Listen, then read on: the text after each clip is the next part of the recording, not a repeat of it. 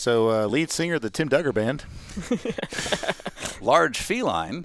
And self-proclaimed entrepreneur. And it's not on a dating profile because he's married. Yeah. Brad Sweet. If you could describe this extended lunch we just had in one word, what would it be? Delicious. Oh, that's very Brad Sweet. Straight and to the point. Yeah. No. What else no do you bullshit. need? Yeah. You said one word. Yeah. It was delicious. All right.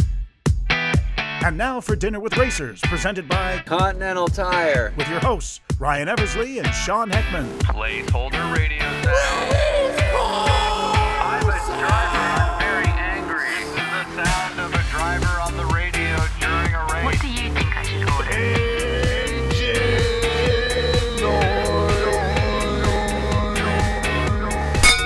Welcome to Dinner with Racers. I'm Ryan Eversley. And I'm Sean Heckman. And we just got done doing a year of road trips to bring you some new podcasts and videos from racers from all walks of life. Well, that's right, Ryan. Thanks, Sean. Normally, we'd be doing these hosting from a car, from an Acura MDX with Continental tires on it. We're actually having a quaint little dinner in Pasadena, California. Quite lovely. And we're here now because we just came back from driving all the way to Placerville, California to have lunch with Brad Sweet. Brad Sweet. We got Brad Sweet. The big cat. Big cat. Now, he didn't know us really at all, but it was really cool to get to sit down with a guy with such an illustrious career in the dirt open wheel racing world. Also had time in NASCAR, drove for some big teams, but currently the 3-time World of Outlaws champion. He's won the Kings Royal twice. He's won Knoxville Nationals, and he's got 75 wins, and is currently, as we sit here in October in 2022, leading the points going into the last race of the World of Outlaws Championship next weekend. And I think he's going to do good. So by the time you're hearing this, he might even be a 4-time World of Outlaw champion. We don't want to be the thing that jinxes it, so we don't know. But if you're not as familiar with sprint car racing and winged outlaw racing, Brad Sweet is kind of as big as it gets in the current scene. He is a guy that wins all the time. And he's not only a driver now, he is a business owner. He is now a partner in SLC Promotions along with Kyle Larson, who I'm sure you've heard of, as well as Colby Copeland. And they are promoters of Silver Dollar Speedway out in Chico, California. And they have a brand new racing series coming out next year. It's going to be a 12-race run on Wednesdays throughout the 2023 season. It's called the High Limit Sprint Car Series, and their full schedule's not announced yet, but in 2023, there'll be some of the biggest prize money races that they have in that scene right now. It will be a series of Wednesdays available on Flow Racing. And it's a really cool venture, and it's something that both Kyle Larson and Brad are looking to help kind of modify and uplift the overall sport of sprint car and outlaw racing. Now, Brad might be featured in a little project we're doing, which you can watch on Motor Trend Plus. Later, not now. Which you might be able to watch soon on Motor Trend Plus or on Motor Trend's YouTube channel, which would be youtube.com/Motor Trend Watch. So you're saying we have a TV show on Motor Trend? We have a streaming series on Motor Trend. Interesting. And we have like previous episodes people can watch? From 3 seasons. 3 seasons of shows. That's right. That's not just documentary. No. It's cartoons. It's funny storytelling. It's trips to Jamaica. It's trips to Alaska. It's all sorts of fun stuff. It's whatever we felt like doing. That's right. Yeah, it's somehow tying it into selling tires. Sure. Well, speaking of tires, should we thank Continental? I think we should thank Continental. Hey, Continental, thanks. Hey, guys. We appreciate you. You know what the best tire is? Continental Tire.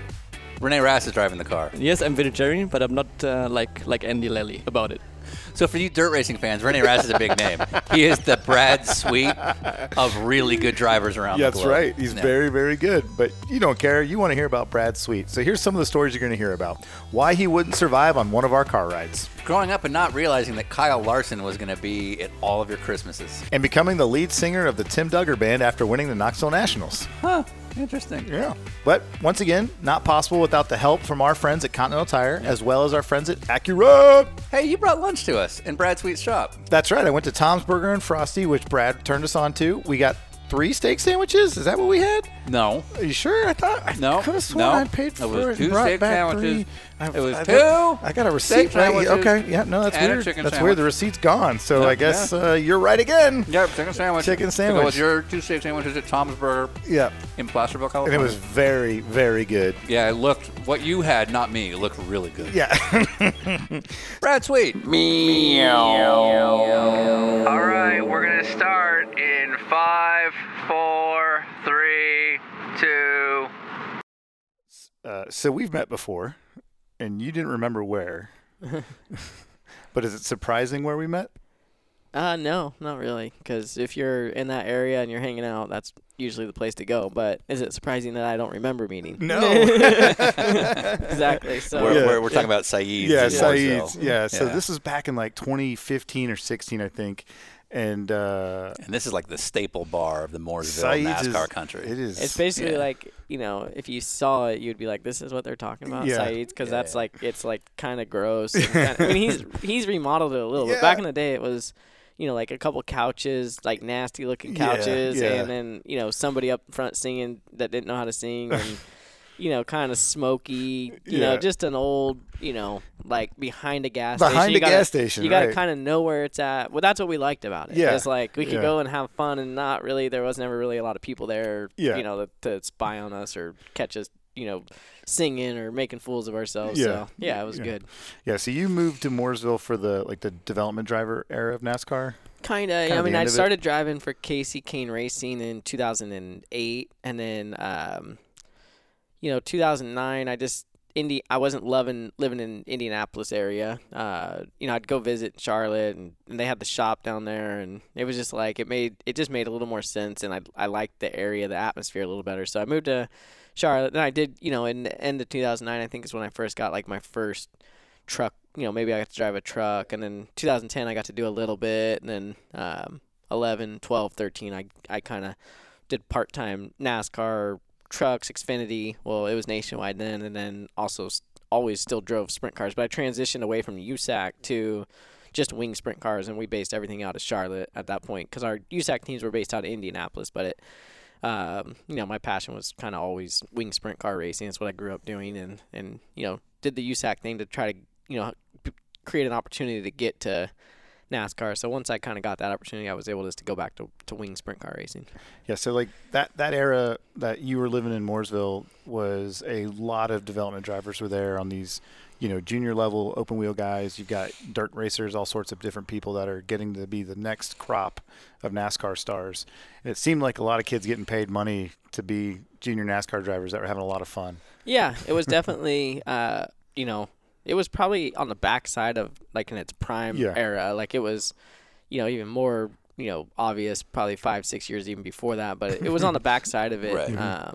But that was when like Stenhouse got a deal and Yeah. Kyle got Yeah, it, Kyle's Larson well, got a deal, and yeah, exactly. And same with me. I never got like the full deal like some of them maybe got, but I had a good opportunity and got to drive some nice stuff. But it was definitely after the when you hired a development guy, they had lots of practice and testing. And when I got there, it was just you just got to race. figure it out. Yeah, figure it out. So yeah, that was one thing that was hard for me just with my background. I needed probably a little more training where Kyle just jumped right in, Larson. And, because I was probably like a year ahead of him, like as far as getting down there and maybe getting a little bit of seat time. But like he just jumped right in, and just, instantly good. Like instantly, like it was like Homestead the first time I saw him, in a truck, and he was like battling Kyle Busch for the win. I was like, it's not surprising, but it was still just like God amazing. damn it. Yeah. I mean, I was happy for him, but I was just like, I was more amazed. Like I was a fan. Like this guy is just unreal. How he does that. Yeah. So. Because part of that, you were all dirt. Yeah, I was up. all dirt. I mean, I got to race a little bit of pavement with the USAC sprint cars and midgets, but it's still just light open wheel cars compared to a big stock giant car. heavy things. At those speeds. Yeah, I think you need some training to kind of learn the feel of them and what you're trying to what you're trying to even get them to feel like. You know, that was the hard part. But you moved out to race for Casey Kane. Yes. How'd that even start? He hired me in 2008. He had his USAC team in Indiana, and I was a young up and coming driver trying to find my way, and was driving for other teams and other cars and just whatever I can get my hands on, and they liked my passion and just driving all the different cars, the wing car and the the midget. Because you were one of those kids that just jumped from everything to I everything. was just trying, and it was just good timing. They had a seat open up, and I was able to get hired, and I've been with Casey Kane Racing ever since. Yeah, so. I mean that's a hell of a run. Hell of a run, yeah. It's basically family at this point. You know, Casey and Willie and the whole Kane family. I've been with them for a long time. So yeah, it's a unique situation. Lucky, definitely. but it's been a good partnership too. So going back to the beginning of your career, there was a family race car? Yeah, so we didn't have a lot of money, but we did okay, and we had a little car, or a little trailer truck, and we would took that to Indiana. Right. From here in California. You grew up in Grass Valley, which it's not exactly the big city of California. No, very rural, but Grass Valley's kind of close to Chico and close to Placerville. So Placerville and Chico cities. were my two tracks that I kind of grew up racing at. And luckily, I got a ride in 2004 to drive a local guy's car. Yeah. And so me and my dad just saved and tried to build our program up a little, because I just decided, hey, I'm either going to move to Indiana and try it and not have any regrets and just try to make a living racing, or try to see what happens. I have nothing to lose. I'm based on the success you had out here. Well, just, I wanted to be a race car driver. You're not going to do it in California. You're going to have a job and then race as a, so I wanted to be a race car driver. Right. And this is so many Northern California guys, starting with Jeff Gordon, did this thing. Yeah. I just feel like you could race, in Indiana 3-4 nights a week. You're looking at all this stuff in Pennsylvania, Ohio, and how close everything is together here. You're lucky to get 2 in a weekend, and in a weekend, he just said. Yeah, in a weekend. Yeah. I race once a month, dude. Yeah. Yeah. So, in sprint car racing, that's not enough. Yeah, right. You're running 90, 100. Indiana, I would run Friday at Bloomington, Saturday at Lawrenceburg, Sunday at Kokomo every single weekend. So, and I was young, and I just was able to take my car. And then, after a few people saw me, there's car owners out there. So, they're calling you, and then you drive that guy's car. It's like a real sport. Yeah, so you drive that guy's car for a little bit, and then, maybe another opportunity would present itself. And I was, or maybe I wrecked that guy's car. The next guy's calling me. It was kind of wild. It was a learning experience. I took some wild rides. I mean, so that was my 2005, but. Did you actually move to Indiana? Yeah, I moved to Indiana, but it put me on the map. Because, I was I showed enough speed, to owners and to people that it was okay, once he figures it out, it's going to be good. So I kept getting these, opportunities, and people, wanted me to figure it out. Yeah. And so, were these a lot of, sight unseen? You just, some guy calls you, I don't know who you are, but sure, I'll do it. No, I mean, you kind of know every car. I mean, they're well, this is so-and-so, and, we'd would you be interested in, driving our car this weekend at Kokomo or something? I was just at that time, just any, whatever. As long, if I didn't have to run my car, then it was less risky. Yeah, it's not going to cost you anything. Yeah, just drive it for 40%, 30%, whatever they'll pay you. So is that how it works? They call and they go, "We'll give you 30 or 40% of the prize money at that point." Yep. Yeah. Just whatever you win, you get 30, 40%. At that point, and then as you get a little bit, better, more into, you maybe get 50%. Everything's kind of more like that. So, but yeah, that was kind of my 2005. That's where it all started. It was just, a truck I bought for $500 and a trailer that was probably worth about, $3,500 to $4,000, just non-wing car in there, 2 engines that were pretty used up, just not a lot of stuff, but it was enough to be able to get out there and showcase enough to get me off the, that was the whole point of it. It was and by the end of that year, it was all destroyed and there was nothing left. Right. But it did its job. It was the initial investment that because we couldn't keep going. We were never going to keep going. Yeah. Right. Because you don't come from some huge wealthy family. Yeah. They was my dad's basically here you go. What did Dad do? My dad drove tankers and just worked, and then we owned a little mini mart in Pilot Hill, which is only about 20 minutes from here, which is basically a 1-horse town. So it didn't. And my mom worked that. So so your dad's a trucker and your mom's basically running a convenience store. Yep, and we lived in a place called Cool. And it's in Auburn Lake Trails, which is only 20 minutes from here. That's actually where, when I say Grass Valley, really I didn't move to Grass Valley until I was 14, but I lived in Cool and went to school. So you went from Cool to the big city of Grass Valley. Well, I mean, but in Grass Valley where I lived was on 10 acres, way out of town. So I've always been pretty rural. This is closer to where I'm living now, which you guys can see they can't. But I work way closer to town or a freeway than I've ever been. Okay. Huh. Yeah. So town. I don't think you'd do well where I live. Yeah. Yeah, I mean, but I'm also pretty well traveled now, so I kind of been everywhere. You don't need to live close to it. You've seen it. Yeah, I mean, I don't mind going to cities, but I mean, if I'm gonna choose a place to live, it's definitely not gonna be a city. Yeah, I got you. So you go from was that Jerry Coons that gave you the big break then? No. It was Keith Coons. Sorry, Jesus Christ. Yeah.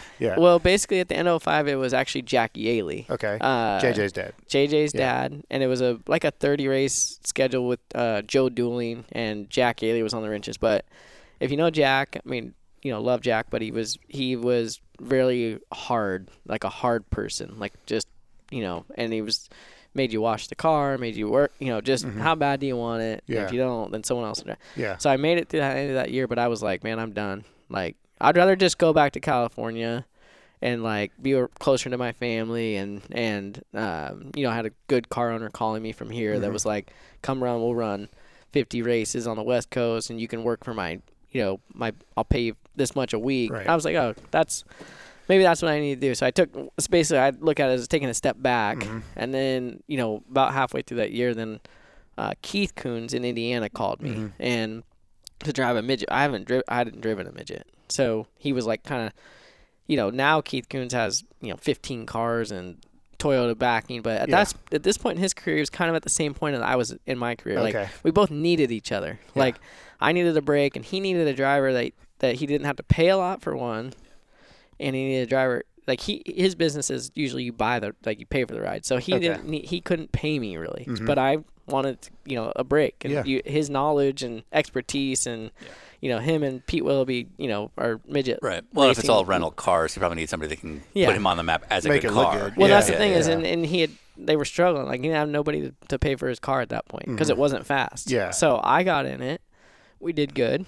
It got me my break with Casey, and then it got his break with Cole Witt, and then they went on to, compete for championships, and I went on to compete for championships, and the rest is history. Yeah. How does the Keith Coons experience lead to Casey? Honestly, it's not like they just called me literally. Okay. They were racing. They were building their midget their USAC team, and I was basically just, on the radar as far as a driver that was doing really well. And Keith, I got in Keith's car, which hadn't been running good, and then started competing for wins. And then I'd be on the West Coast at, like, the Gold Cup racing my wing car and run third with the Outlaws. So I was just like, I was putting it together. I was starting to become a well-rounded. I could race a wing car, a midget, a non-wing sprint car. And that's what they were looking for. So Casey Kane just calls you out of the blue? It was actually Willie. Willie Kane was the team manager, and that's Casey's cousin. So he called me, was like at the end of 07. And I knew like there might be like a chance. Like Kevin Swindell was in the car, but I knew that they were looking at maybe doing something different. And I think it was between me and maybe like a veteran like Levi Jones. They wanted they weren't sure, like they had Brady Bacon, who was kind of like the same as me, like a younger, you weren't sure. And then I think they were looking for like a veteran, but I think Levi kind of hesitated a little, and then I think Willie just went with his gut. And then, we went on to win, 7-8 races the next year together, which at that point was really good, and just had a good successful 08, and then kind of the rest is history from that point. Just kind of built towards racing the wing cars, got some stock car experience, and then just because most of our fans are road racing based or IndyCar based, they might not know the NASCAR stuff or whatever. And I remember you showing up in the NASCAR stuff doing like Xfinity and trucks, and you're buddies with Larson. You're really good with all the open wheel stuff, but we don't see the success in the programs. And it sounds like the kids that you're racing against were coming out of those programs where they got sim time, they got development testing time and things like that, and you got just thrown into racing.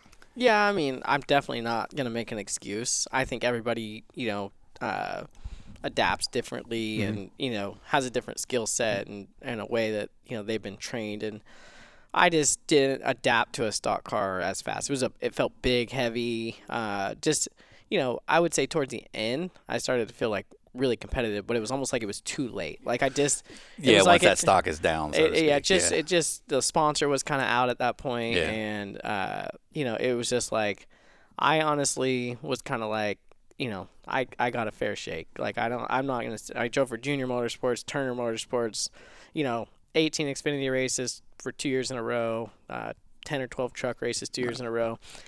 if it was meant to be, it would have happened. Yeah. Was there any testing? No testing really, just maybe one or two tests along the way.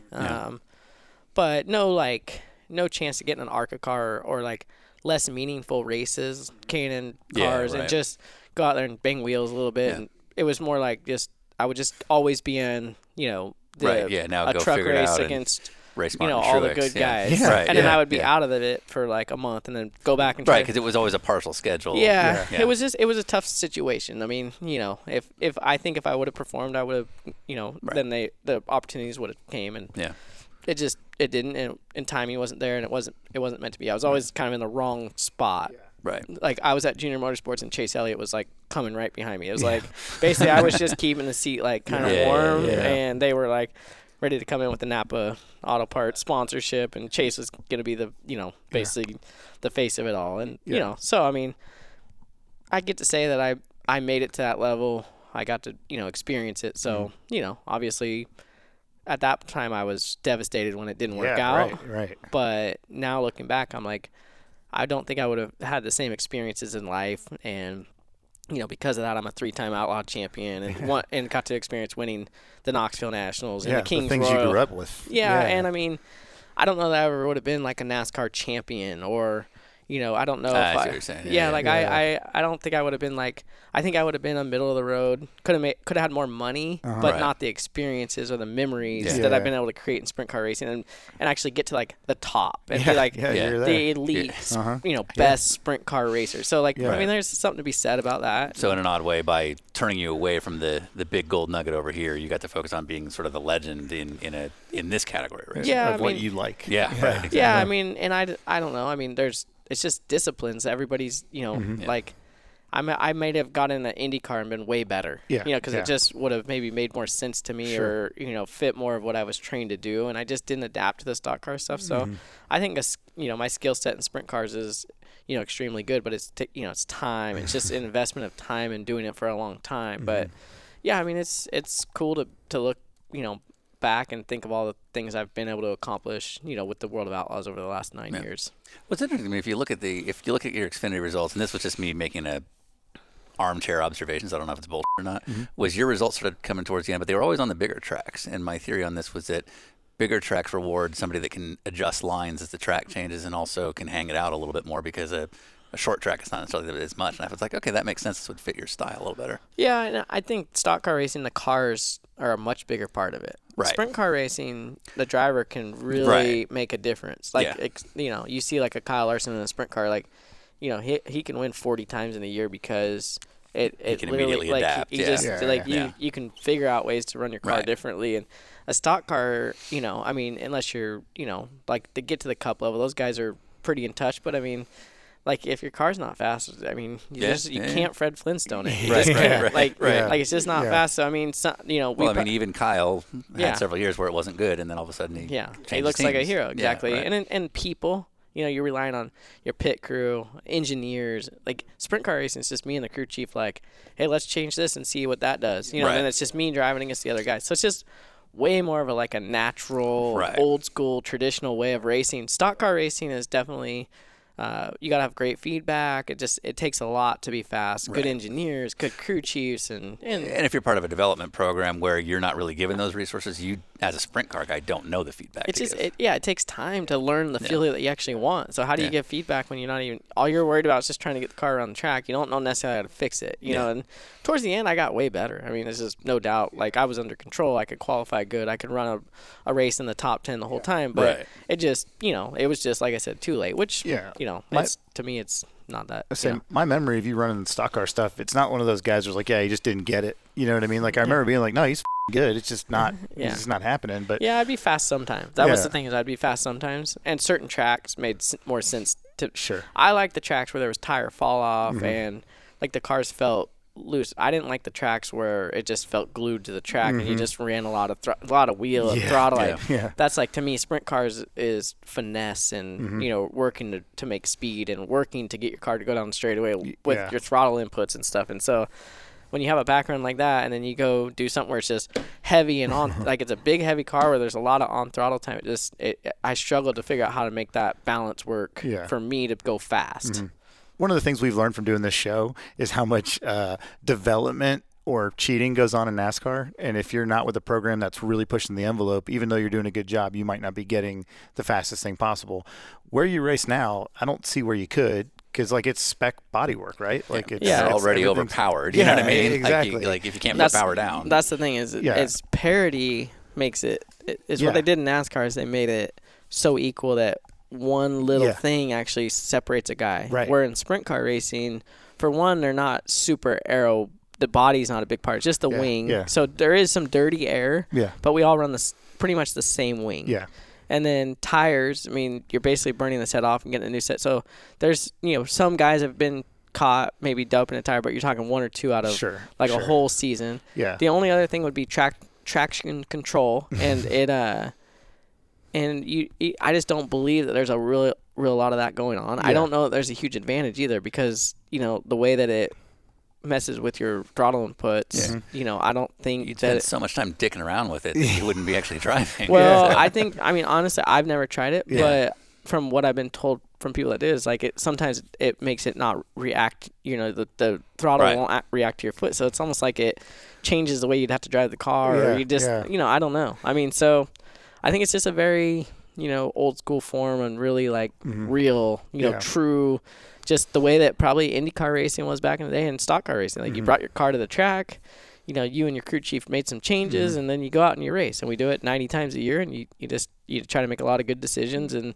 read the racetrack. It's changing because it's dirt, it's drying out as the night's going on. So just kind of, there's no engineers, there's no wind tunnels, there's nothing to be gained by spending more money. Like, a guy with a sprint car can have the same car as me and we can go out and battle it out. Yeah. When you moved to Indiana originally, was sprint car the focus, or was it just, I just want to be a pro driver? Yeah, I mean, growing up, I always thought about the World of Outlaws, because I was at Gold Cup, and that was like what influenced me the most to be a race car driver. Separate thing from the video, so Gold Cup being the big signature event up in Chico. Yeah, exactly. Gold Cup in Silver Dollar Speedway at Chico on the West Coast. It was I feel an like we've never talked about this. that my family went to, so that's what influenced me. A lot in my my racing, like growing up, and then I raced outlaw karts, which, the wing, they're winged go karts. So I mean, that's what you talk about, the sprint cars and the World of Outlaws. But as I got older, then like Casey Kane and NASCAR and Jeff Gordon and all these things started to pop up. So obviously, the money that you see those guys make, what they're doing, was kind of,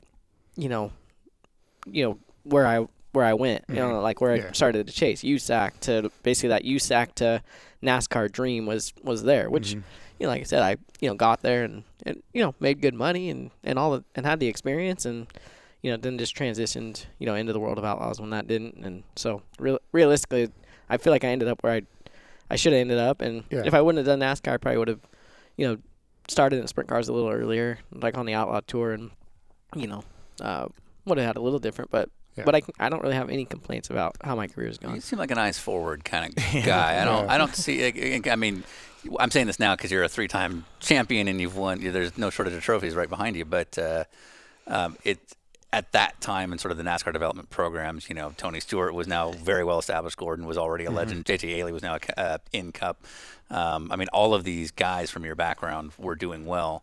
But you don't strike me as a guy who would get bitter and become an alcoholic doing this. No, I mean there was a little bit, of some darker days right after, like basically like I didn't succeed. I felt like I like let myself down, let everybody down. Like, well, it's almost harder if you can't identify why, because I'm imagining you weren't off. No, I mean, I was trying hard. I was didn't work. I was trying hard, and I wanted to race stock cars at that point. Like I wanted, I liked that life, like fly in, race on Saturday, be on a private plane, fly home, you like the life of having plenty of money and not having to work a whole lot more. Being treated like royalty. Yeah, exactly. And then in that little community there in that Charlotte area, like you're in your own little bubble. I was going to bring that up actually. Like you've talked about this in a couple of interviews that it is a bit of a bubble. Yeah, absolutely. In that area. Yeah. And then you leave that to come back to doing your thing over here where it's like a big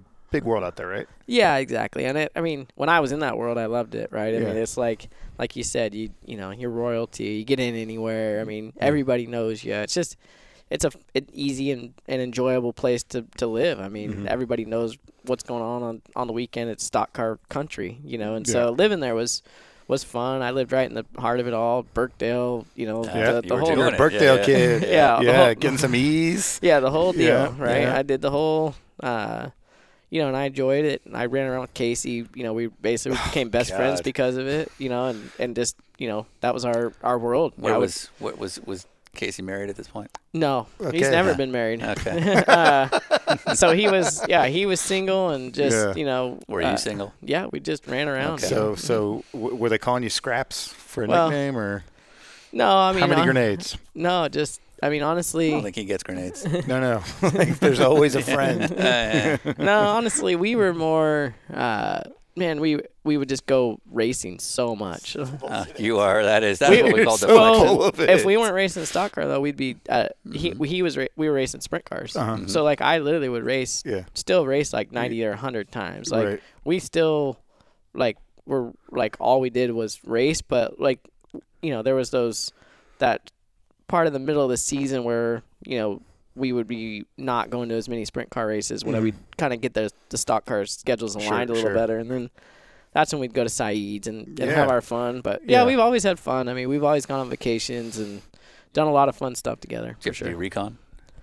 What's that? Recon? Do you ever do recon? No. Okay. I don't think so. Why don't you describe it? Where you're surveying the scene to look for options for Mr. Kane? Oh, no. I mean, I don't know. He didn't really ever have a problem. He was pretty famous at that point. Yeah, and he's beautiful. Yeah. Yeah. He's on national commercials as beautiful. Yeah, right. Yeah. He typically he played the character of a hot guy. He typically had he had girlfriends. It would just, you know, he never had them for a long time. Like, he would have a girlfriend, but he wasn't like your typical, like, player. He doesn't seem like a bad dude. No, he was he would have a girlfriend. Smart. He'd have a girlfriend. He was just very passionate about racing, and if they didn't fit in, then they just didn't fit in, and he was just moving. You know, it was just moving a little bit like Tony Stewart. I mean, Tony Stewart seemed like he always has a girlfriend, but, you know, then it took him a long time to get to a point where he settled down. Now Casey's, you know, got a girlfriend and she's pregnant. And they're settling down. And, you know, they're actually in a good place. But I think when you're just living that lifestyle, it's hard. You know, it's hard. You don't have to, especially in that area. Well, you know, you got all the money, you got, you know, just and you look like Casey Kane. And your life is just so fast paced, you know. Yeah. So some career highlight stuff. 3-time World of Outlaws champion. You got the big championship race next week. So by the time this comes out, we'll know if you're a 4-time. And 2 times King's Royal winner, and you won the Knoxville Nationals. So those are all big deals in dirt racing for our fans that don't know what that stuff is. Yeah. But that's all Googleable. Yeah. What's not Googleable is your love for karaoke.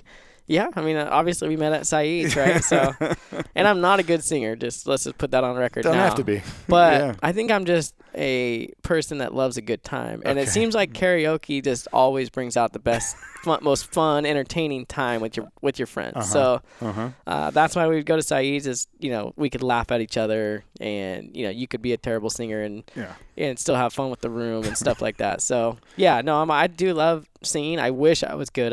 I so wish I could actually get up there and be like entertaining people, and they were like, wow, this is good. This is talent. It's kind of like I'm entertaining them, like they're laughing at me. So, you know, but I do know a lot of words to a lot of songs, and I love, you know, some 90s country is probably my wheelhouse. How quickly can you learn words to a song?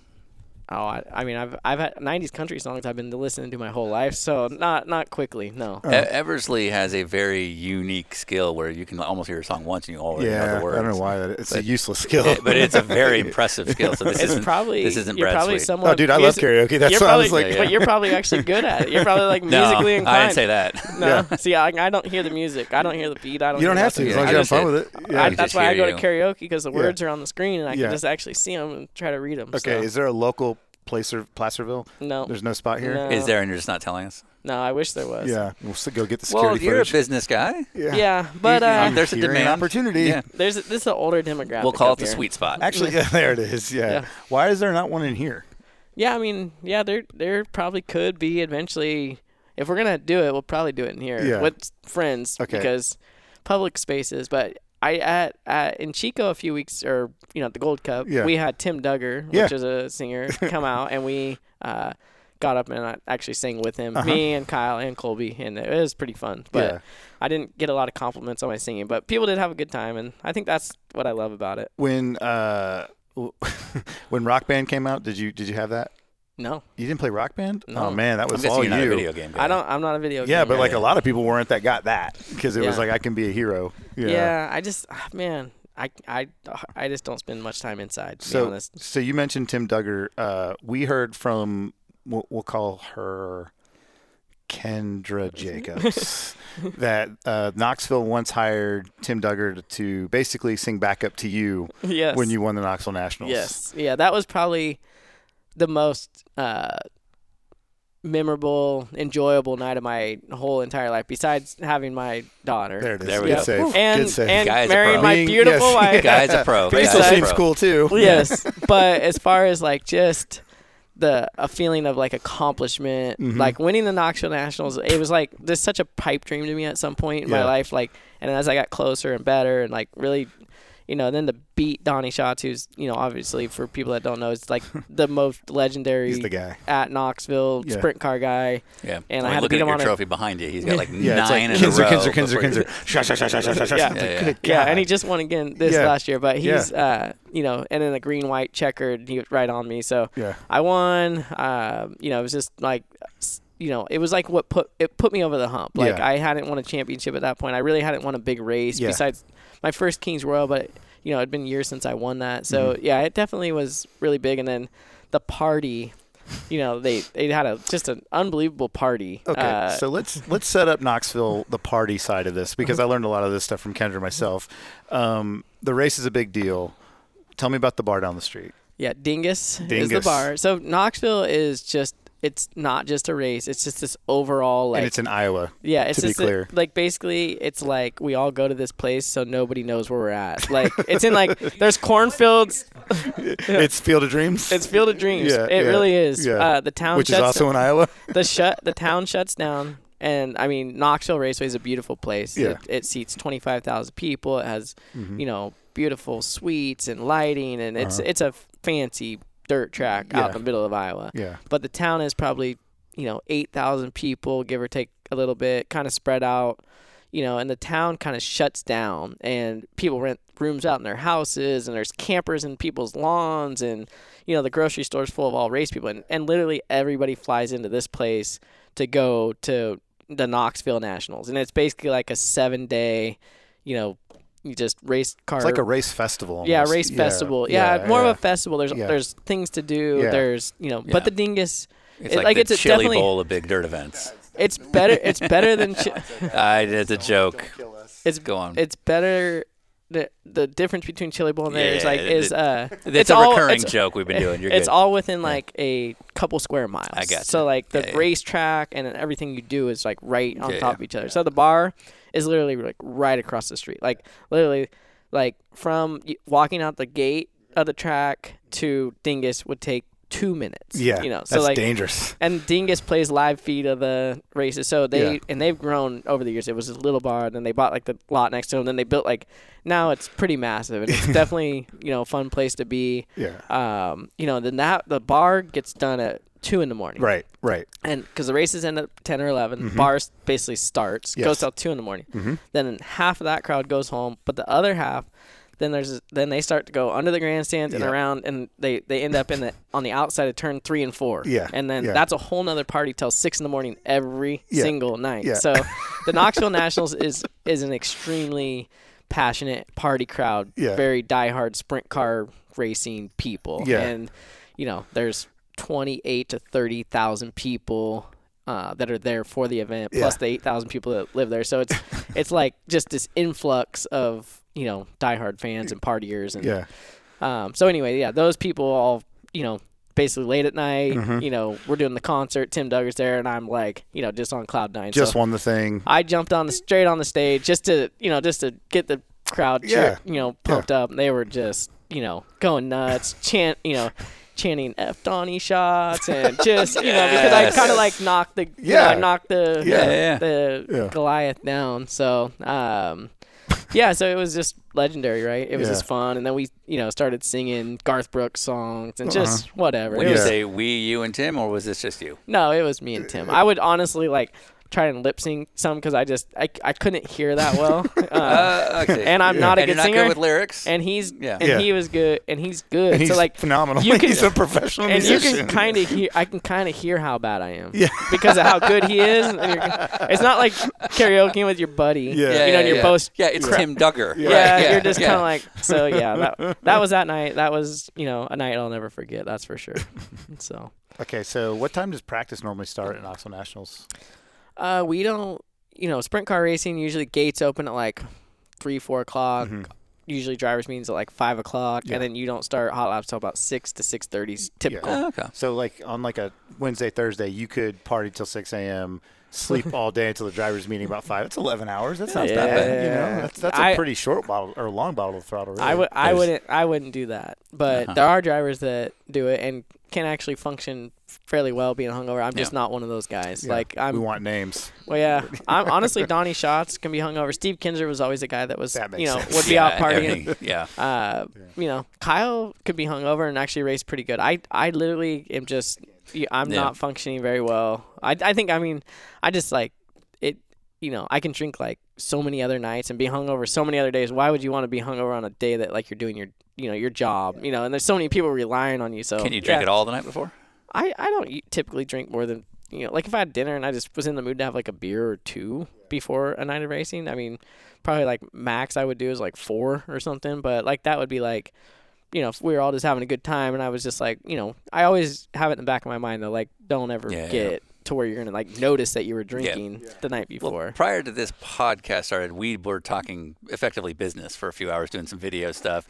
And you are, when talking about that stuff, you're actually pretty all business. So I can see you as being a guy when it's time to switch. Yeah. I imagine you can switch pretty good. Yeah, I think so. I mean, yeah, absolutely. Like play hard, work hard, play hard. It's kind of a thing I say. Like, I mean, I'm pretty big on working out, you know. So I mean, if you're gonna drink, like I'm not gonna drink. I'm gonna drink right. Well, I'm not gonna drink enough that where it's gonna affect my next day. I got you. Unless, look, I'm on a there we go. I'm on a vacation. Yeah, or a wedding, or just, you know, one of those nights where or just you're trying to beat Donnie Schatz. or you're at Saeed's. But you know, those days are pretty much, you know, I don't really have a lot of desire to get to that point. Like, you know, if I was gonna, you know, 5-6 beers and you know. If you don't have a race the next day and Donnie Schatz is here, would you outdo him? Absolutely. You can outdrink Donnie Schatz? Oh yeah. Really? Yep. Interesting. Yeah. I mean, like I said, everything I do. Like I've been training, man. Everything I do is You're gonna do it right. is extreme. Yeah. So yes, if I'm gonna drink and we're drinking, then we're drinking. You're going. Like we're drinking. Okay. But no, if we're doing business, then we're doing business. Yeah.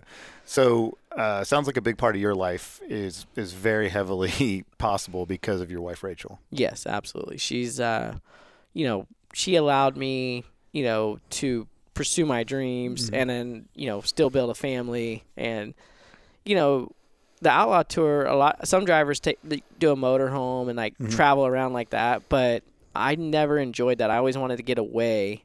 And a motorhome is like a constant battle of like fixing it, trying to work It's on own it. job. Oh, it's the work part, not the community part. Well, it's both of them. It's and you're like literally driving 6 hours to a campground and like something Hooking breaks, it and up it's and just like literally like to me, I did way better by flying out and creating that as my job, and then coming home and having like a family life. Yeah. And then like having a house and just like almost like disconnecting, and then like when I go to work, like so she doesn't come. You know, like I go and I'm like, I'm in race mode. Yeah. And like, I'm not enjoyable to be around when I'm like that anyway. So it honestly was a better balance, but she's, you know, always, you know, there's so many logistics like for my life, like my flights, my hotels, merchandise trailer, you know, now $Silver Dollar Speedway, like all the different, and you know, I'm always got a new idea the next day. So she's been able to, she helps me, like, no, like calm down, or, let's do this, or, and then with Silver Dollar,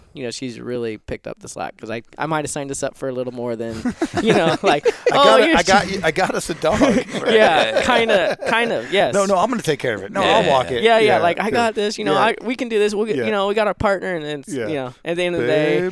Yeah. So, but she enjoys it, and I think it's honestly for her, it's given her something to do that's pretty important. Well, this is now a job that has meaning. So it's been really healthy for our relationship and just our next chapter or whatever that looks like. So she's great. She takes care of our daughter Savannah. When I'm gone, and they have a great relationship. And then obviously for me, it's I'm just on the go so much.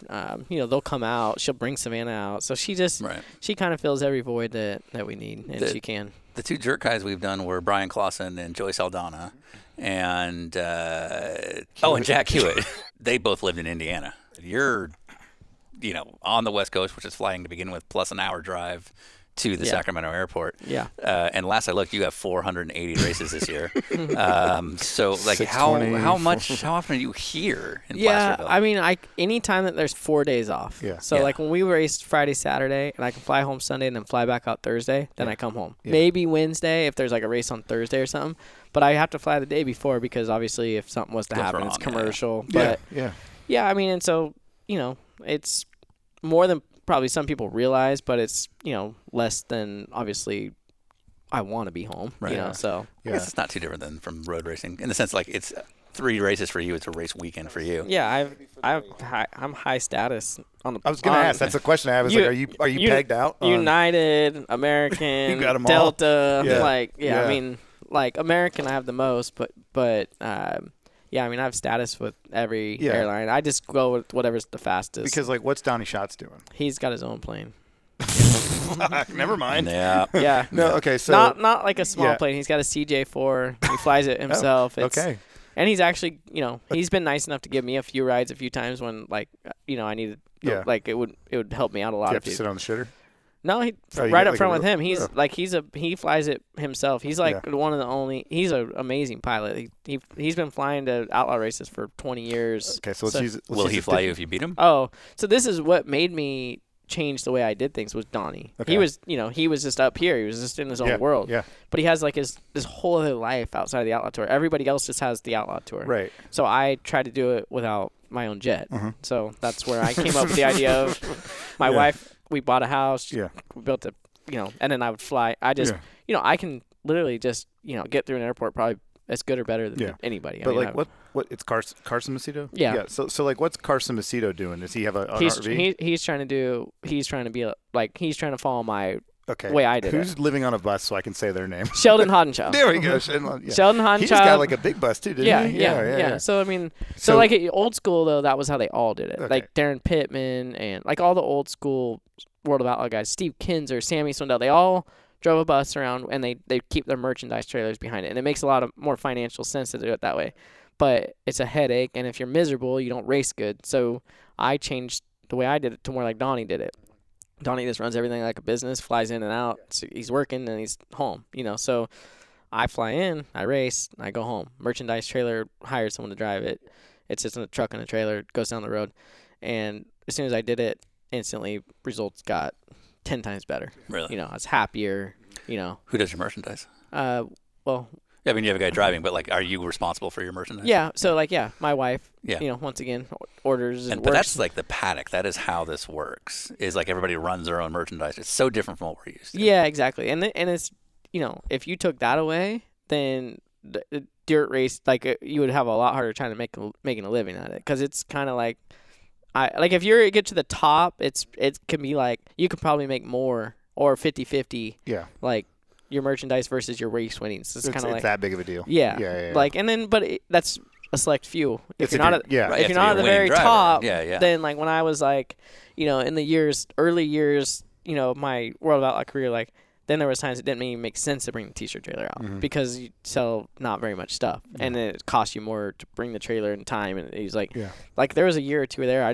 just said when I first started doing this, like, no merchandise trailer. I'll just sell at the big races and that's it. You know. But now we take it to every race. And you own a screen printing company with Casey Kane? Yeah, okay. We started a screen print shop called Kane Screen Print. It's in our race shop, but we just allocated a part of the shop to print shirts. So you're doing your own in-house then to sell? Yeah. We do all Kyle Larson shirts. We do Rico Abreu's, Casey's, mine. Actually, quite a few. It's a very growing business, and we have a good art department, so it's doing pretty well. Whose idea was it to do that in-house? Me. That's not surprising. Yeah. Honestly, what I was going to do is do it here in my shop and we were just going to get one small machine, and Rico Abreu and I were both on the West Coast, so we were both going to just invest in something and do our own shirts. That's where the idea started. I told Casey about it, and he's like, well, why can't we do something here, and bigger and scale it up a little bit? And it made a lot more sense. This shop we wouldn't have had enough room like super quick in here, but it worked out really well. And so we got, 3 screen print machines, presses, and then dryers and all the stuff. So I learned that whole business, and that's actually a very tough business, but it's doing good. We were wondering if you could do our shirt for us. We want to do like an Acura MDX on dirt. Yeah. Like with mud coming off the back of it and everything. Our artists are pretty spectacular. Okay. So anything that's like specialty like that, honestly, I mean, if you're serious. There's no such thing as too loud. Yeah, we actually want to make the most ridiculous shirt because loud. Okay, so I'll get your people with my people. You're looking at. Yeah, you're looking at our people, dude. Yeah, exactly. So basically when we're done. Is there a status thing to the merchandise trailer? Because imagine you're racers, so everyone's going to get competitive. Because I imagine for people that don't want to do it, there must be like an aggregator company as well, right? Somebody that carries a handful of people in their trailer. No. There's no such thing? No, it's just. We're doing this. Yeah. It doesn't make sense because then you're all competing against each other. And it's hard. Like you do on track earlier in the night? Yeah, it's kind of. So it's like an aggregator doesn't work because you're like, well, if you've got Donnie Schatz, I'm not going to be in that trailer. Well, it's like if That's me and 2 people or me and another person go in, the trailer will still do the same revenue if you took the person out. Oh, so you're helping them. It's just the way it works. I don't understand it. If you did every person in one trailer, then I think it would just show you is that like they're gonna gravitate to the popular guy. Like the little guy is gonna make nothing. But if the little guy has a trailer, he still kind of does okay. And I don't really understand if it's just the way people's minds work. They're just seeing it. So I want to support this guy. Yeah, they'll go up to the trailer. They'll look at the shirts. They're all that guy's shirts, so something might stick out. So what you're saying is that trailer's putting the priority into that merchandise. Yeah, and if you all go in one, you literally you're white noise. You just don't I mean, it just doesn't work for some reason. What about placement in the garage, or is it in the pits where they do them? Some people sell just out of the race haulers, like at the end of the night. But I mean, it's very like you have to pass and all that. Like, well, you just don't sell a whole lot. So if Kane Screen Printing makes the biggest, loudest Dinner with Racers shirt ever made, and then a trailer went to high limits races, this could be arranged. Yes, absolutely. But you guys need to get the trailer, and you got to get it there. I'm hearing a net loss. I'm hearing a new way to lose money. We can print the shirts. And more work. Yeah. We can design and print the shirts. Yeah. Absolutely. Now, you're not very familiar with our ways of doing things. You're only learning today how we work. Would you let us, either for Silver Dollar Speedway or for High Limits Racing, would you let us make a marketing commercial sight unseen? Yeah, because then I can decide if I'm going to use it or not. No, that's not the deal. Is it has to go out. It has to go out. It has to get one spot sight unseen. And it's for me, like it's going to promote your Silver Dollar Speedway and anything else. Sure, I'd give you a chance. Oh, all right. Well, I thought you were good at business. I mean, you didn't say it cost money, so that was a deal. So you currently drive for Casey Kane Racing. You've been driving him for like 45 years, yes, if I understand correctly. It sounds like it's percentage of prize money is how you make your salary, or is there like a? There's no salary. It's just sorry. Yeah. It sounds like percentage of prize money is how you make your money on this deal. How you get paid to race. Yep. Is there no overhead? They don't give you like here's X amount and then percentage. No, all percentage. Okay, wow. so even at a high level team. Yeah. But I mean, you're racing with the best equipment with great people, and the chances of making a lot of money are there because of that. Yeah. So. So in Casey's case, that came out wrong. Okay, so I'm Casey. For Casey, how does this make sense as a business, so to speak? So Napa is your sponsor, and then you've got several ancillary sponsors as well. If he's splitting the prize money, what's paying for the race team? Yeah, he gets prize money and sponsorship, but this is where the High Limit Tour is somewhat, coming from, is a little more sustainability for the teams. He gets tow, like for an outlaw race, you get tow money, and then the point fund at the end of the year is split. Like money to get to the next race. Yeah, I think up. it's the outlaw series gives tow money. Yeah, they give each time if you're the platinum member, a full-time season member. Every race you pull in, you get like $500, and that's basically money to get you to the next race. So do you not pay an entry fee? No, and you get in free. Yeah. Oh, that's not a big deal. As long as you guarantee that you're coming to all the big races. Yeah, you get like. Each team gets like 5 cards, and that's like when you show up, you get it in. And so like they get free pit passes, they get the T-shirts, but the driver does, not the owner. Yeah. And then the owner gets some tow money. But it's still, even like as good as we do and high level we're running, we're still barely getting by, as for a race. Casey's sake. Yeah, for Casey's sake. So it's definitely like, it's like we're kind of relying on like rich or well-off people that have a high passion for sprint cars, not necessarily like to build a business in owning sprint cars. And that's kind of the issue of why portion of prize money and the Napa sponsorship, it's still not quite enough to make sense for Casey, purely business-wise. Yeah, it's definitely, it's expensive to compete for championships and run at a high level. So, that's where we're trying to change the business model a little bit. With the new series that you're doing. Yeah. And put pressure on the Outlaws to maybe, like step up a little bit on the revenue side. Yeah. So explain this to me then. What's the budget for the year of World of Outlaws? A roundabout budgets. Most cars it's gonna probably cost about $800,000 to probably with the fuel now and maybe $900,000 for a full season. To run a full season. Of roughly how many races? It's about 90 races. So it's about $10,000 every time you open. We're never going to explain the economics of sports car. No, but I am curious. So if it's like $800,000 to $900,000. Napa comes in. Is Napa your sponsor, or is that Casey Kane Racing sponsor? Because you're not getting paid by Napa, you're getting paid by what you earn. Yeah, it's Casey Kane Racing sponsor. They get the checks. I was a big part of getting it. No, for sure. Just for like because right now, I was going to use a sports car racing analogy. That's amazing. Let's say Chase Elliott, he drives the Napa NASCAR. Yep. He's obviously, if he leaves tomorrow, I imagine Napa would probably try to go with him somewhere. You know what I mean? Yeah. And he's a big draw to that. But he's getting a salary and then a percentage. Yeah, absolutely. You know what I mean? But because you guys are just a different sport altogether, sports car racing's like I can't even draw a comparison because it doesn't make sense. But it seems like you're not getting a flat rate. You're getting what you earn. It's all off of performance. Exactly. It really is. It's how you perform, and then when you perform well, like when you win the Knoxville Nationals, your T-shirt sales go up. Your everything, your percentage is higher. Then you win a championship, then you get a little bit of championship money. Like the champion gets money every time he shows up. So like there's all these things as you're building your brand. Yeah. The T-shirt sales, the earning, the winnings, the championship money. So then you start to but when you're like one tier below that, it's a struggle. Yeah. So when you're doing appearance or sponsor work for Napa, you are not paid by Napa or Casey Kane to do this stuff. You understand that this is making part of your percentage. It's just part of it. Wow. Yeah. Part of the process. Yeah. What about is expenses all on you? No, Casey and I have an arrangement. Flights I pay for, but hotels, I can have a hotel room. But I can ride with the guys and have a hotel room either. There's multiple ways of doing it. I think every driver and owner has a different agreement, it seems like. Even at your level, it's this loose. Yeah, right. Yeah, it's crazy. It's pretty. You're like, you are going for the championship, you're fourth in a row in a week. Yes. And you're still, it's this loose the way it's done. But it's, there's some good things about that. Like he doesn't regulate our, we're not splitting T-shirt money. Sure, I get to buy the T-shirts and run. There's no because your T-shirts actually have value. There's no likeness issue or he gets to run it and I only get 20% or something. Like it's mine. Race winnings. You win a $150,000 race. Yeah. I get a bonus plus $75,000 in my bank account the next day. You know what I mean?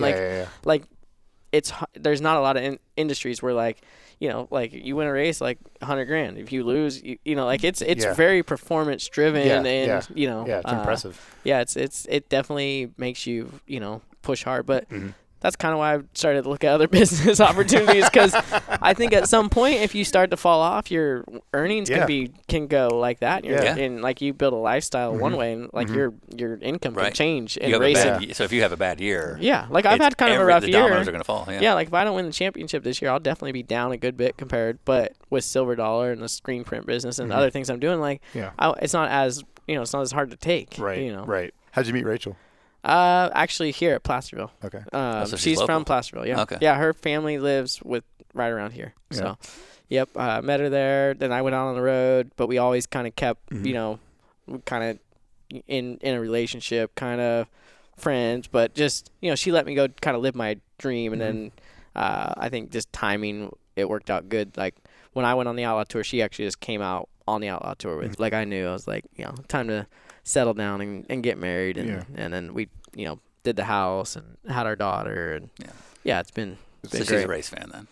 She actually, I think, she's been through a lot with racing with my friend, some of my friends, Brian Clausen and Jason Leffler and Jason Johnson, that she's kind of doesn't love watching me race as much anymore, so who was the first big one that she went, or that she became aware of?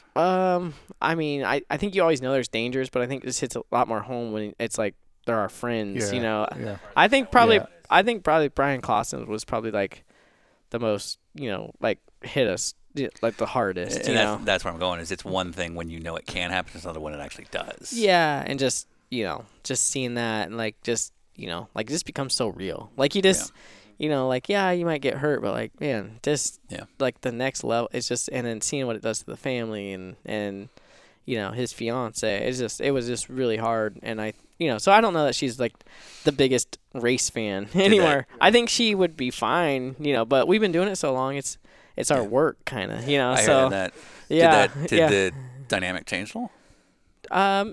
She was, I would never say she was like the most hardcore race fan. Like she, this was something to do at Placerville, so she would go to the racetrack, but I don't ever think she was like the hardest car race fan. But she did come out and do 2 whole Outlaw tours with me, like the whole deal, the motorhome, selling the T-shirts, and I just think it was just something for her. It was just like, But like after Brian's accident, did her attitude about you racing change? Not in the sense of you doing, because that's the job, but like maybe you don't do the races you don't have to do kind of thing. Yeah, I mean, I think a little of that. I mean, both of us, though. I mean, it's not just her putting pressure on me. I mean, I'm not scared, but you start to, when you build a family and there's kids involved, and you certainly start to think bigger picture, and there's more to life than just racing a car. When I was young, I mean, fearless, but you actually do think a little now, like, and you do think that, this isn't the easiest sport, and, she's certainly always had my back and stood behind me, but, I think it's just both something that we've always thought about is,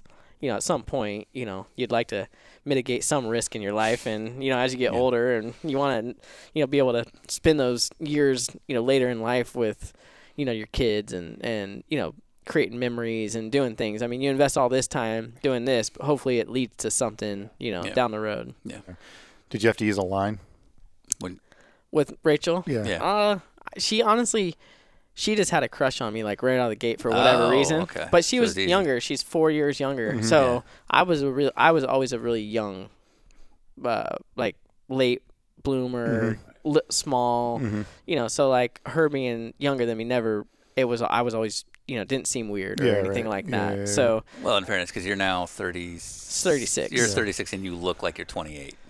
Yeah. So, I mean, I imagine you've always been young looking. And being small, too, is definitely something that, like, when you're like 18, 17, 18, 19, and you're small, like it just... Yeah, it's the opposite when you're 6'1". Yeah, they think you're... It's all off of... Yeah, like, that's the thing is...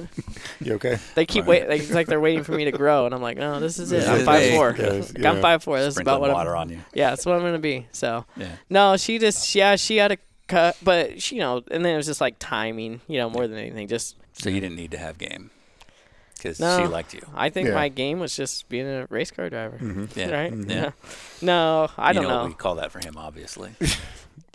Sweet talking. There it is. Yeah. Yeah. No, honestly, when I was let's move on. Yeah, I don't know. I'm the gift of gab, I guess, right? Yeah. So let's hear about Dad Brad.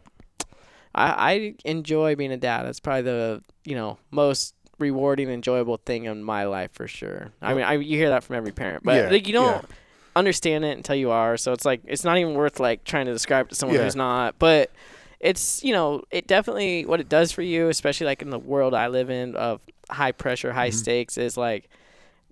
She just doesn't care, She's just happy to see me. She just wants to play. I'll tell her I didn't do good, and she's like, oh, it's okay. You'll do good next time. Like, so, just like why that. Why can't I believe that? But just that, like, innocence and, like, just that definitely changes your perspective on life for sure. So, yeah, I mean, it's been great. And she asked me about getting a go-kart, and I was like, Yeah, well, that was my next question is, so what happens when she wants a kart? So, I was like, no. No, so is it no because the danger, the lifestyle, or the money? I don't know if I could watch my little girl go on a racetrack and, like, get hurt, potentially get hurt. I think it's danger to me. Like, And, I mean, it's a hard life, for one. I know how hard it is because I've lived through it. It's like, I did that so that she wouldn't have to do it. And now she wants, now she's asking about a go-kart. But I think just, like I just know there's dangers there. Like, right? I know it's easy to get hurt. Like, I think sometimes, I think she's only 4.5, so we'll see how it progresses. But I'm like, like, how about we do, something else? What about like a computer with an engineering program on it? Like, there you go. Learn fuel mileage. I would be fine with like gymnastics, cheerleading. Yeah, exactly. Yeah. How about building websites? Honestly, I'll whatever she wants, because I know me, I never could take no. So. Well, where does mom stand on go-karts? Oh, she's like, no way. Well, so the other thing, danger aside, like dad, like what kind of little league dad would you become if she was racing? Oh. Because I see you as like a closet psychopath. Oh, absolutely. I think that's what we got here. Yeah, I don't know. I don't honestly. I don't know me too. I hope and pray I don't have to go to the go-kart track. I just hope and pray. Yeah, so do the other dads. I just don't want to go through that whole life again. Like when she gets her first black flag, what dad sweet's going to come out? I don't know. The older I've gotten, because of just you seriously learn how to like stay calm. Like like in race. I mean, think about like I race 90 times a year. That? Yeah, absolutely. Because I can see this. Well, at the beginning, it was like you flip out. Well, then it's like once you do that, you're done. Like, or you show up with like you show up at a racetrack you don't like and you're negative, then you're like, instantly you run bad. So for you, it's not being a better person. It's about the fact that you're not going to run as well if you're a raging psychopath. Well, yeah, however you want to take that. But I think just being, just kind of even keel is to be successful. Especially your type of racing, finesse is such a thing. Like if you're sitting there matting it and losing. Well, and getting mad at your crew chief or yelling at people or like there's so many aspects of it. Like it just wastes time and then you end up creating a negative situation. And it's like, man, I did that a lot. Don't get me wrong, but I don't do that. What kind of go-kart dad was dad? Honestly, just never really yelled. Never not much. Like he was smart. Like my cart was fast, and that's all he cared about is making my cart fast. He was never mad at me about my drive. Did he work on his own trucks? No. I mean, he's just super. He can just fix anything. Like he's just like that type of guy that you'd be like, oh, my dryer's making a noise, and like he's never worked on a dryer, and all of a sudden like that was the next thing. He drove tanker, and then like this guy down the road's like, I'm selling my appliance repair business. He's like, oh, cool. Yeah, maybe I'll buy that and fix appliances for a while. I'm like. So then he just went into that business of doing that. Yeah. But like I've never seen him like not know about something. Right. So like this is like And he had a kid that's like, I'll buy a racetrack. I'll start a race series. Yeah, that's all that's up. Me and him are different in the fact that I'm outgoing and he's not. Like he doesn't like to be in groups and around people. Is he English? Is his name John Eversley? Yeah. He likes to just tinker and do his own thing, but he's super good at what he does. But he never was super successful in business because he wasn't the people person and and the hustler. Like he just wanted to do his like he bought the appliance repair business and he drove around in his van and he fixed appliances and didn't want to talk to people. You know what I mean? So it was like my dad with race cars. He's like, I'm just gonna work on these. Wait, so where did the outgoing part come? Is that mom? Yeah, my mom, very outgoing, very talk to anybody. No one's a stranger. The kind of person that ran a convenience store. Yeah, exactly. Yeah. So she's a hustler too. Go getter. Very up every morning, 5 a.m. Goes for like a 9-mile walk. She'll upsell you on getting the Mentos. Yeah. So she's So I think I got a little bit of both my mom and my dad. Like a good balance, luckily. Yeah. So what's the you like to sing Yep. poorly. Yep. Fine. What's the song we're singing on the way to school every day? I mean, anything Garth Brooks. I always You make your daughter listen to Garth Brooks? Oh yeah, yeah. She's not like no blues. Or whatever her favorite song right now is "Friends in Low Places." So Okay.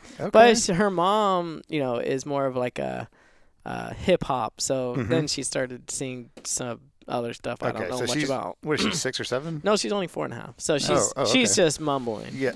She's a mumble rapper. Yeah, she's part of that new mumble rapping scene. I got you. It's not really singing at this point. Okay. Yeah, So she's not making you put on her favorite song 25 times in one drive to the. I mean, if we let her, she will. But we just try to keep it tight where we just don't. We just turn the music up a little louder, you know. So yeah. What's the thing you never thought you'd learn about? Like a Peppa Pig or a just all of that. Honestly, like I mean, the shows and how they can rewatch the show over and over and over. What's the thing you secretly kind of dig?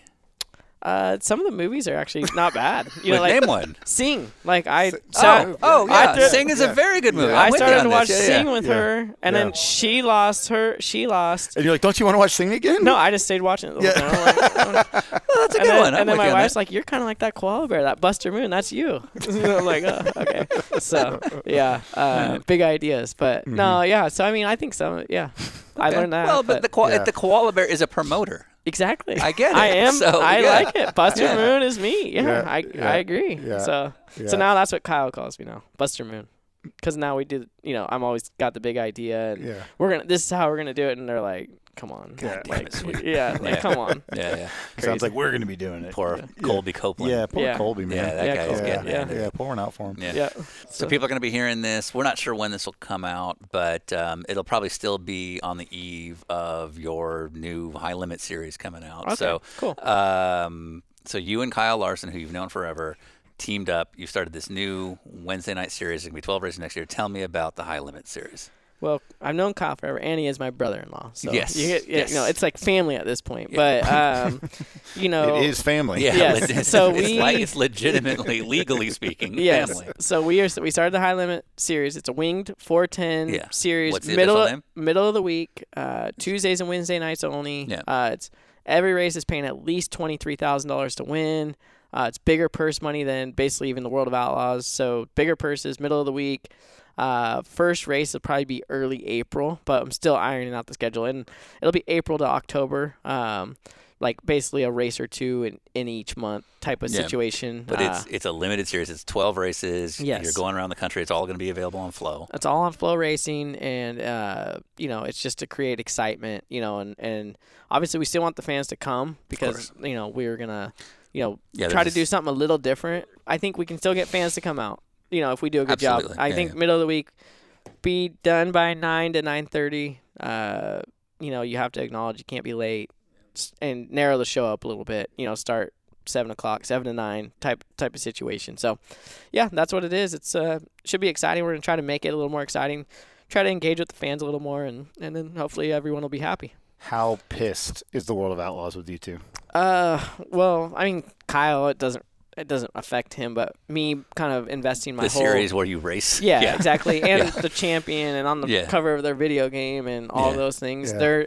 They're upset with me, but like I've told, Brian Carter's the one that owns the World of Outlaws, and I've just said it's not personal, it's just business, I'm sure that went over well. Yeah, but I mean, like, in that case. Oh, but okay. In my defense, he did start competing series this same year with USAC. He created the Extreme Outlaw series, which is non-wing midgets and non-wing sprint cars, but then cried wolf, when we go and start a series. But at the end of the day, I just want us to work together. We're not trying to schedule any races on top of their races because we'd rather, their guys be able to come to our races and make money if they get the opportunity to do. So it's nothing personal. That's just the truth. It's just Kyle's likeness presented this opportunity, and it allowed me to put something together that made a lot of sense for drivers and team owners, and hopefully promoters and fans are happy too. And it's a cool niche. You've told us offline that one of your objectives here was to kind of raise the bar a little bit in terms of what could be going on. The limited series might be a good meeting of supply and demand and creating demand that otherwise isn't oversaturated. But also the nature of the purses, maybe this will sort of encourage other racing series to do the same. Change the business model a little bit. I think it's due for a tweak. Yeah, you know? You're the like old school way of thinking of 3,000 fans paying the purse, but what about the other people that are watching on these streaming services? Yeah, you're like the Justin Marks of guys trying to change the oval racing scene. Yeah. And honestly, Justin is a good friend of mine, and we do pass ideas back and forth to each other. Always enjoyed talking to Justin. Yeah, he's a piece of shit. So, what's the pushback been like from World of Outlaws, and you guys come up with a series that's pretty much a competitor? Well, we get like bonus money. I mean, the minute we announced our series, they took my bonus money away. Wait, is that like control you bonus money? Like just arbitrary? It's like all this money in the Outlaws is like for being a good person. It's like we're buying exclusivity to you, and so like you stay loyal, right? Yeah. So okay, if they have a loyalty bonus. If you step out here, well, Dirt Vision's value is based off exclusivity to the Outlaws. Dirt Vision only airs the Outlaws. Oh, now you're on the competitive stream. Well, exactly. Yeah. So it's the streaming it's all about the money. You always got to follow where the money ends up, and the streaming's the money right now. So his value, his company is Dirt Vision, and then Flow, obviously, they're wanting a piece of, they want something compelling that they can showcase, and at that high level, and so they're the biggest names in dirt tracks. So, I mean, the way I look at it is like anything, when a Walmart goes in, a Target goes in. When a Walgreens goes in, a CVS goes in, and they're kind of viewing us as a competitor. We're trying to be at least very fair in like how we enter the conversation. Middle of the week. Meal-based podcast shows up, Kyle Petty shows up. Yeah, exactly. Yes. So, but competition is what'll drive the sport higher. So, anyway. If this works and is successful, less events becomes probably something that they're going to consider, right? I don't know what the Outlaws are going to do because I just think they built this business, and I know that they want to sell it. Yeah. And so I don't think they want to change anything. I mean, I know Brian Carter or World Racing Group doesn't want to change anything right now. I would say that they want to stay right where they're at because, the trajectory of their, historical net income's probably just going up nice. They built this Dirt Vision. It's got subscribers. They have this nice thing that, an investment group could come in and buy. We are viewed as not good for that because obviously, I don't think if he wasn't going to sell, I think he would just, spend more money and make us either go away or schedule against us. But the fact that he didn't kind of shows you where he's at with that. But at the end of the day, I mean, I don't run his business. I'm just going to pay attention to what works for us. Yeah. And if there's an opportunity for us to get bigger or grow or stay where we're at or whatever's working, is all I'm going to pay attention to and focusing on, how to try to make it more sustainable for owners, better for the drivers that are risking their lives and being away from their families. Like, it's got to be a little bit better for everybody. And then, hopefully not oversaturate anything either. Yeah. So that's, that's a balancing act, just like promoting, I mean, it's all kind of in the same equation as trying to fit in that ecosystem without hurting it. Because we love the sport. We just want to make sure that we're pushing it as high as we can get it. Yeah. All right. Couple of talking things. I have to think you'd be the last to know when Kyle started dating your sister.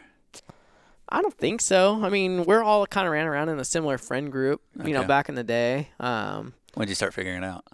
I mean, I feel like I'm trying to think actually, like when I just remember Kyle one time just being like, I have a crush on your sister. Like maybe even before they started dating or something like. Yeah, it's just always been a thing kind of deal. Well, yeah, like they similar really. I mean, like they kind of had their, that the phase of like they're maybe seeing someone else, whatever. And then they, when it finally, came together, like she, I was living in Birkdale and they were living in Birkdale. So it wasn't a surprise, but I like Kyle. Non-story. I know. I mean, but me and my sister are 5 years apart. Yeah. And so... Yeah. Like, I mean, I'm 19 hitting the road. She's like freshman in high school. Yeah. I mean, it's enough of a gap that there's not. Yeah, I'm not like an overprotective brother. Yeah, I mean, she was a very, we have a better relationship now probably than we ever did then. Sure. Yeah. Sure. Like, I mean, not that we were like, we just didn't really, we weren't like super close because of our age difference. That was really it. I mean, I was just in a different phase of my life, constantly ahead of her. Not like I was out of high school when she came into high school. Like we're just far enough apart. Sure. Like we didn't spend a lot of time. Yeah. And when I'm in high school, she's in like, 5th grade, 4th, 5th. You know what I mean? It's just kind of, Do you remember the first time you met Larson? Well, I mean, he grew up cycling. We both grew up racing at cycling. Yeah. I just remember like him like doing things at times where you're like, well, he seems. And then I remember this like one time, like I never like talked to them much or anything. Yeah. But I remember this one time I was in Knoxville, and they have a go-kart track that's down the road from Knoxville, and like he wrecked on like the first lap, and all the good guys were there, and he just like came back to the field and won. And I just remember thinking like, damn, that was kind of impressive, like for a little, this little guy, and so. And you didn't realize he was just like Northern California kid. I knew. I knew. Oh, okay. I knew. No. I mean, I knew he's from Elk Grove. Yeah. We raced go-karts together, but we weren't like friends. Yeah. Right. He was He's once so much again younger too. Yeah. You've Same been in thing. different classes and all that. Yeah. So. I was always like one class. The next one up. And I was always like the rules would change because I would win like everything, and then he had to like go through it. But so then like probably when he came to Chili Bowl or maybe Trophy Cup, like he was just too young to be in a sprint car. But like I knew like he was good. I met him a couple times, like, and then we started to get more like once he started racing a midget, I was around him a lot more, and just we started hanging out a little bit, and then when he came to North Carolina, like that's probably where we really became more like friends. Oh, really? When you left, because then you were sort of brothers in arms from this cadre. Like he'd gone on the same path, but he was always right behind me, and then we ended up in the same spot, like literally like 2 apartments over from each other. So then we were like, then it was like we started to build more of a friendship. Like he'd hang out, he'd go to Saeed's like together and stuff like that. Yeah, you guys were together when we met. Yeah. So we were, then we hung out a lot. And, ever since then, I mean. Did you ever think that you'd be seeing him at Christmas for the rest of your life? No. I mean, actually, I'm surprised that, but it's obviously been normal now. Like, it's really cool. Yeah. But I love the idea that so many of the people we interact with in the sport end up becoming people we're going to be around for the rest of our careers, and you don't think about that. Yeah. Like the first time I met you, I wasn't like, hey, for the next 15 years we're going to be stuck shit in like a car this. together. You know what I mean? Fuck. Yeah. No, I hear you. I don't know. I guess sometimes you just don't think about it. Yeah, right. You just, and then life just comes at you quick. Exactly. So on your shirt, it says SLC Promotions, and that stands for Sweet Larson Copeland. Obviously, Kyle is a partner of yours on a few different things, not just the new sprint car series. So as a business partner, I assume he's getting into the QuickBooks. He's doing spreadsheets. He's part of the. Yeah. Hold on, what type of comedian are you here?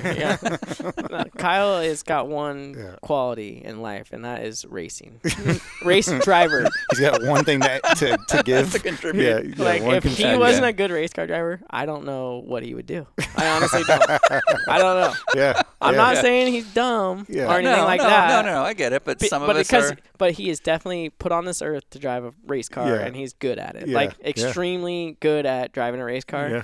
But outside of that, I don't think he has much desire or passion to do anything else but drive a race car. Like he literally races like 300 times a year. Like he burns me out just watching him. And I race a lot. But he can race Cup and still almost race more than me. It's like guy's nuts. Crazy. Like he'll just fly over here, race a late model, go race a sprint car, be in the Cup car, then like it's just like, dude, I don't know how he does it. Yeah. Like I think he's gonna burn himself out, but absolutely. At some point he hasn't yet. I don't know. So does that mean Colby does all the work? Colby does a lot, but I do have to give credit to Troy Hennig up at Silver Dollar because Colby, he has a job too, working for his dad in like a concrete business. So, that was part of like maybe we underestimated the amount of time that you have to be there and be there like be on the premise for like not dumb things, but like just an orders coming in, like stuff like that. So Troy does a lot of that type of stuff for us, and then Rachel probably spends the most time on the actual business. Like she answers the phone. Like when it gets close to Gold Cup, you're talking like 20, 30 calls a day, every day, like ticketing. I mean, that's a nightmare. Camping's a nightmare. So she definitely does. I would say the most work's definitely Rachel, then probably Colby and Troy, kind of do a similar amount of work. And then I do a lot of the ideas and back end and the schedule and that type of stuff. So I think we all complement each other, and then bring in Kyle's likeness, and, he helps financially and, and he doesn't want to take a bunch away from it because he doesn't need it. So he's a great partner, honestly. So it's working, hopefully it'll keep working, and then hopefully Kyle and I can build that series, and it'll be something pretty cool. When you win, you do the Lane Frost hand gesture? Only if I win like a big race. Like what is that? The Lane Frost hand gesture? Yeah. You really don't know. I have no clue. Wait, I love the impotence. Like, how could you? Yeah. How could you we not don't, know we, who? I don't know who Lane Frost is. Do you not know? No. Do you not know what Google is? You have to know Lane Frost to Google Lane Frost. Okay, so Yeah, Lane yeah. Frost is a. Do you know who Jim Truman is? No. Oh. Okay. What about Bob Aiken? You know Bob Aiken? You let don't me- know Bob Aiken. Let me tell you the story Wow. of Lane Frost. then. Sure, yeah, I got all day. he's a Why not? he was a professional bull rider, I'm supposed to know that. and he was the best. Okay. In his time, and he got killed by a bull. And so his wave to the crowd when he would win was like this. Copy. And I've so seen you do this. my Yeah. thing is like that's my way of kind of not only celebrating, but I'm like kind of honoring the guys that like Brian Clausen, Yeah, and, yeah, I yeah. got you. Jason Yeah. Johnson, like my guys that all lost their lives, doing what they love basically, and I've got too many of them. It's not Right. it's man. not fun, I but see. it definitely is like a just something I thought of, like and then when I do it, I think of them. So Yeah. like Right. in that Yeah, moment, makes it mean to be something. thinking of like those people, Yeah. and like it's honoring them, it's honoring Lane Frost, like it's it's just something that I think is kind of cool, and I don't do it very often. Only, I've only done it probably 3 or 4 times, Yeah. 3 times maybe. As he gestures towards the And then- King's Royal hat. Like, But I've only everybody. done it when I've destroyed everybody. Yeah. But everybody Sucking gets shots. everybody Yeah. gets confused, but so I had to kind of explain it because it's so there's like a meaningfulness to it. But Oh, you had to explain it, did you? Yeah. Yeah. Oh, weird. So it's but not everybody just- knows what Lane Frost is. They just don't know why I do it. Sorry, you know? sorry for our lack of bull riding knowledge on Yeah. our Pro-Am sports car podcast. Yeah. You guys are just caught up in your road racing little world. So when Austin Dillon does it, are you like bull? Yeah, I mean honestly, I don't know. I don't love that he does it, but I mean it's not. I don't own it. Obviously, I'm copying Lane, but we probably do it for different reasons. I mean, I wouldn't. I'm not sure why. One out of genuineness. And, And I like Austin. Don't get me wrong. Yeah, I mean, yeah. Brad Sweet says he hates Austin Dillon. no, Yeah, that's what I heard. No, You seen not his at show? all. you seen his TV show? It's really good. No. Once again, I'm not yeah, into that. You're more watching. Anyway. Where does the nickname Big Cat come from? So I was living with J.R. Todd, NHRA drag Yep. racer. It's not that cool of a story. I wish it was like better. I almost just want to make something up so it's better. We Well, could here's do your that. chance. Yeah. But I've already your chance. But I've already told the story enough now. But, okay, here's So- how you go, guys. I've never really told the real story, so let Well, me tell you. I wish I had it. Did you see Tiger King? Yeah. That was me. Yeah, I wish. I mean, I do love cats, but that's not why. Anyway, End of story. I like cats. Rob Deerdick had that show on Fantasy Factory. I wondered if it was about this. So we just thought it was funny that he called his cousin Big Big Cat. Cat. Yeah, Yeah. and they just were like, we'd just laugh. Yeah. And then we started out calling each other it, like just like we were living together, joking around, like at a party. But then he just kind of more stuck with it and started calling me it like it literally. He just always called me it like Right. hey Big Cat. Like and especially people when can we hear were it. drinking. Yeah. And then Big Cat's so then here. like more and more people started calling me it. And that's just the story. It's I like he see. just kind of gave it to me and it just kind of stuck. And then like literally Johnny Gibson, the announcer for the World of Outlaws, like he announced it and then like I was like embarrassed, but then it like just caught on. Yeah. And honestly, it's been great. Kids. I mean, Yeah, it's you're like, the cat thing, and yeah. now I can do merchandise around like I Yeah. mean, it's been pretty good. So yeah, it's not such a bad thing. So your career is solely down to Rob Deerdick. Yeah. Pretty much. I mean, Yeah. the Big Okay. Cat name for sure is down to that. So Yeah. yeah. I wish it was a better story, but that's it. So All right. Well, we went looking for stories with a few different people. Yeah. Explain how you crash into a concession line. crash into a concession line. I don't know. What? Was that Hobstadt? Oh, that one. Yeah. So basically, 2005. This is that year where I'm Oh, so- learning. Yes. Oh. The Developing year. yes, Yeah. development year. Yeah. Hobstadt. I remember watching qualifying, and I'm like, man, those guys don't look like they're running in that hard. Like, Yeah. man, like thinking I'm gonna go out there and just run it Oh, super yeah. hard. I'm 20. I'll live forever. Yeah, exactly. Well, if you want to see a non-wing car flip hard, just look that video up on YouTube because it flipped. I flipped so hard, straight through the fence, out. A car had never cleared the fence. I went through the fence, out, and then now to this day, that area is roped off at Hobstadt. Cannot walk through here because I landed basically right at the concession area. Yeah. Luckily, I didn't hit anybody, thank God. And, Yeah. and I was okay. So Yeah. it was bad. It was pretty traumatic. Did really. you race that night? No, Yeah. no. The car was. I mean, everything was destroyed. I was pretty shooken up. Yeah. too. Yeah. Yeah. That's the tough part about sprint car racing, man. You got to be tough because it's. Yeah.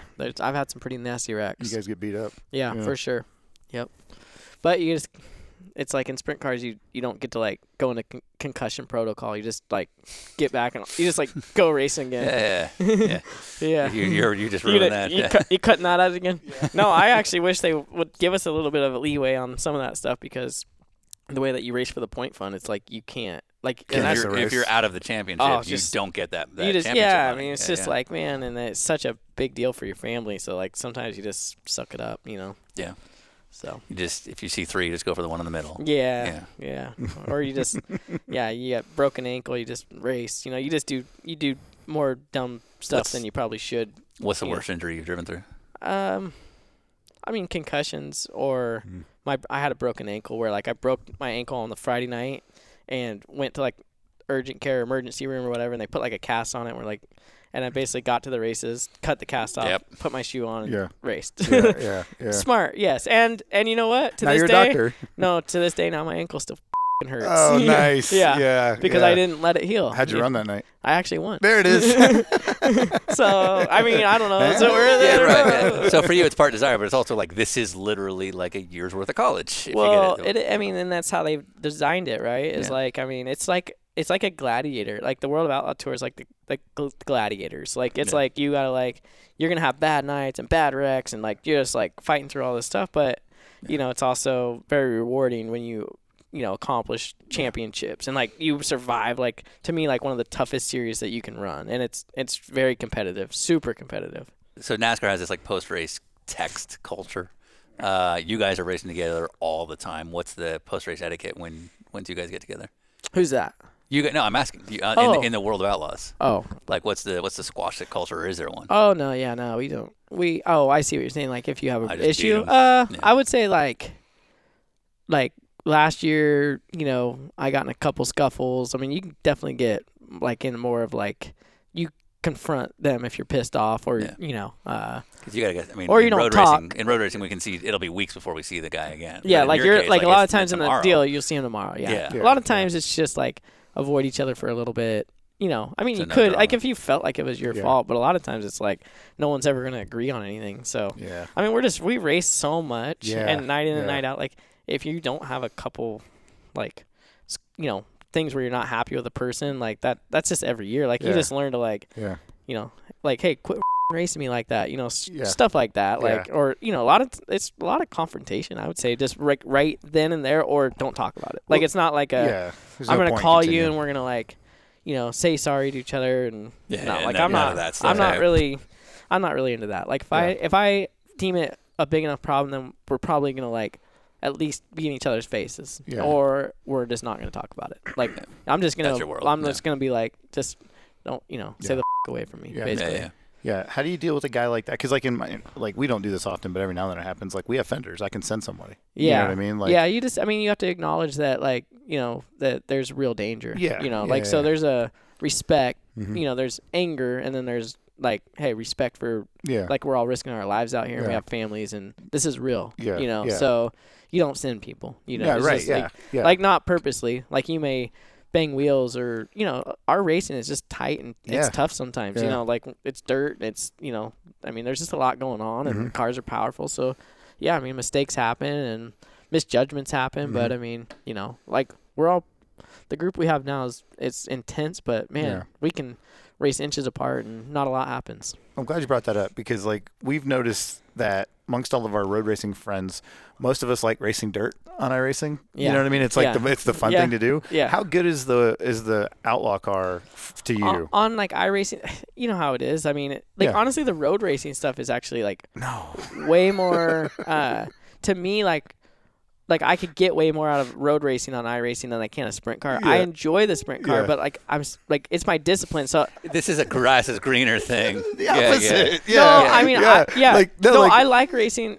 When I learned how to iRace, I liked racing the sprint car. Yeah. But I actually enjoyed racing like a V8 supercar. Because it's so different. Because it's so totally different. Yeah. But I guess here, but kind of tailing off that question. So I genuinely love the Outlaw stuff on iRacing. I'm never going to drive something like that. It's even like, it's just not happening.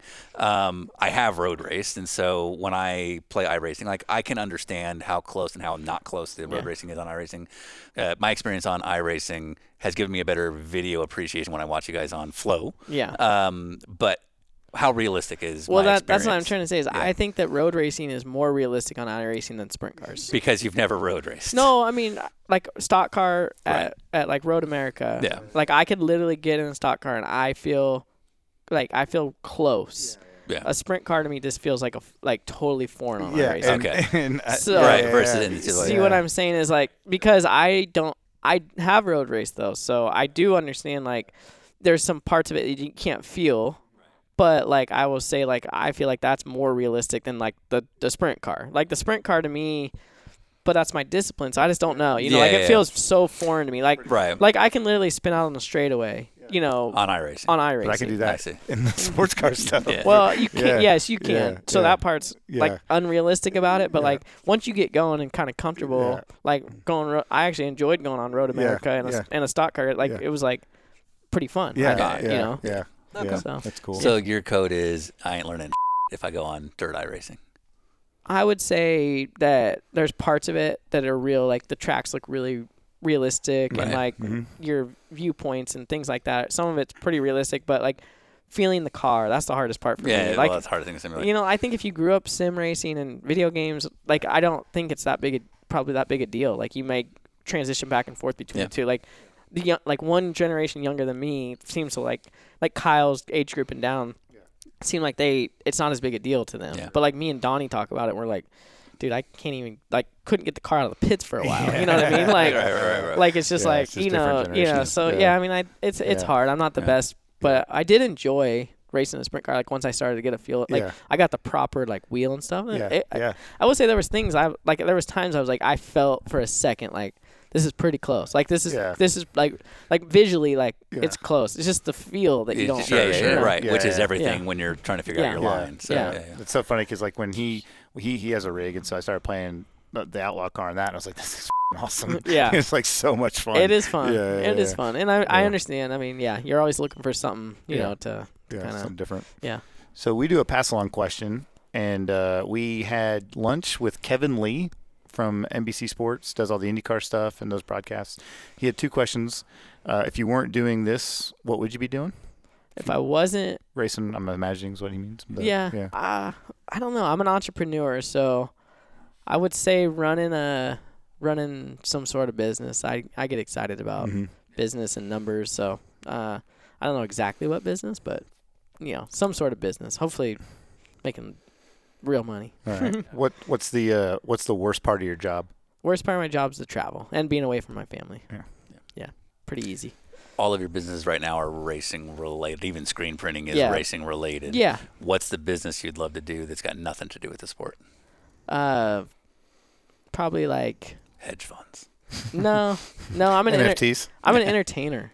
Ooh. Like people. So like some sort of bar, restaurant, or like a speakeasy. Ooh, now we're talking. Yeah, like an exclusive club or something hidden. You know, okay. like I kind of have like an idea, like, you know, like you go down this alley and then there's this really cool place and it's like high end and you know. Yeah. You want to make the Saeeds of dive bars. Kind of. I mean, in a way, but For like, racers. Yeah, for yeah, racers. honestly, whatever. I mean, whatever entertained people and was fun. I mean, I think I would enjoy something like that. Totally different, but I like cooking. I like entertaining. Yeah. You know, so cooking's probably like my, you know, one of my top 3 passions. You know, yeah, like You cooking. watch it on TV? Watch it, or you know, cook pretty much every night. You know, Yeah, I have a really cool outdoor kitchen. What's the specialty? I do a lot of stuff on the barbecue or the smoker. So steaks. You know, my wife does most of the stuff inside, so I can do, you know, pretty much kind of anything outside, which So is you're like you're the ribs, cookout He's a guy. grill man. Yeah. You're the cookout guy. She's the everyday meals. Ribs. She's running prep. On He's the- running the grill. Yeah. Savannah's Yeah. on customers. I'd say probably my like. I make like a really good homemade macaroni and cheese and pork chops. I make a really good like chicken, you know, like homemade chicken strips, homemade I know it sounds, but it's like it's These all stuff. sound very high end. Uh, Mac and cheese, okay, chicken ribs. strips. Listen, I got a grilled cheese Pork. sandwich. You're not Like, gonna you sound like believe. you were a bachelor Okay, until you were ribs. 33. Yeah. Pulled pork. Hot Pockets. Yeah. Honestly, probably the thing that I make the most is as red meat probably. Yeah. Steak, tri-tips. Yeah. Other things. I don't know. I just enjoy it, and we have people over a lot, so like we make big meals a lot, and so lots of different sides and lots of. I mean, I even rolled sushi last year I had people over and I made like homemade sushi, and it was really good. So yeah, that's something probably people didn't know about me. Likes to make chicken fingers. Yeah, it's hard to explain, but you can make I know. chicken strips, Yeah. or you can make really good chicken Yeah. strips. You can make Kraft macaroni and cheese, or you can make like a really good. Okay, but you bring up a very so I am a chicken strip chicken sandwich guy. That's kind of the brand we've built. Oh, yeah. I don't know the dirt track scene as well, cross country. The California scene I know. Where am I going to get the best chicken? Silver Dollar Speedway. Businessman right here. Yeah. Okay. I love her. Selling a lot of BS over there. Yeah. But we don't know what our next guest will be. If you could come up with a generic question for, they're not always drivers. They're team owners. They're journalists. PR they're people. PR. Yeah. They're never PR people. What would be your generic pass-along question to pass on to somebody else? It does not have to be a racing question. Yeah. I guess if you could change one thing about your industry, what would it be? I like that. We already know your answer since you started your own series. Yeah. Make more money. Prize money, streaming, day of week. Yeah. We're sitting here in October of 2022. It's a week out from the last race of the championship for you, and you're leading with a small gap. How are you going to do? Hopefully win. But, you know, there's nothing guaranteed in racing. So all we can do is be as prepared as possible and go in and have no regrets, which I know we'll do that. So I don't think I'll have any regrets when I leave. Let's just say that. Who's sitting P2? David Gravel. Ooh, yeah. He's good. Yeah, he's good. He's been doing it about the same length that I have. Yeah. He's got a good team, and, you know, we had a good lead, and we had a parts failure, you know, last week is why it's close, but, you know, that's racing, and, you know, luckily for me, I've been in this situation before. We have 3 championships, so I think I'm pretty comfortable, you know, just laying it all out there and seeing how the cards fall. And if you hit number 4, that will make you officially number 3 on the all-time list. Yeah, and I think 4 consecutive too, which is there's only Steve and Donnie been able to do that, so it keeps the streak alive. If if you can get to then you could actually maybe beat them in a category, which is impossible. But you'll be the Sebastian Vettel of consecutive championship winning race car drivers. But either way, open wheel. Yeah, and I mean and for financial for your family, it's definitely absolutely it's way better to win. See, a that's championship. the crazy thing with you guys is that you always add that component to every statement, which is not in our world. Yeah, no. And the prize money is another year of retirement. Yeah, Well, exactly. it's 200. It's 200,000 to win the points. It's 100,000 to get second. So Right. it's $100,000 difference. Can you And finish third? Are you? I don't. No, I think it's first or second. But then there's bonuses and Napa bonuses and And you're the champions, T-shirts and all that. Yeah, it's probably you're probably talking over $100,000 difference in a driver's Once pocket. it all adds up, yeah. Yeah, and that's in our world at one time that's a big deal. So because we don't get paid like NASCAR drivers, or IndyCar drivers, or just salaries do not say sports car I was going to drivers. say whoa. or sports. No, not good money in sports car racing. It's all in the PR and the marketing. Depends how you do it. Yeah. Hence why we're doing a podcast, a TV show. Yeah, you see all of our crew. Yeah. We're out I'm here like the Brad Sweet of race car drivers trying to diversify. Yeah, we're hustling here. Yeah. If somebody listens to this podcast, say 10 years from now, what would you hope they take away from it, like your legacy? I don't know. I hope just if they're younger that they listen to my story and realize you don't have to be rich in this sport, even though that's the perception of a lot. You can be passionate and you can diversify and do whatever you want. Set out whatever you set out to do. Well, thanks for giving us your whole day. Jesus yeah, Christ. I'm gonna need some per diem here or something. Yeah. Good God. And they are about the money. You got a steak sandwich. We don't have any giant checks, unfortunately. Yeah, we can send one. But speaking of checks, Continental's got this one. Okay, I gotta pee.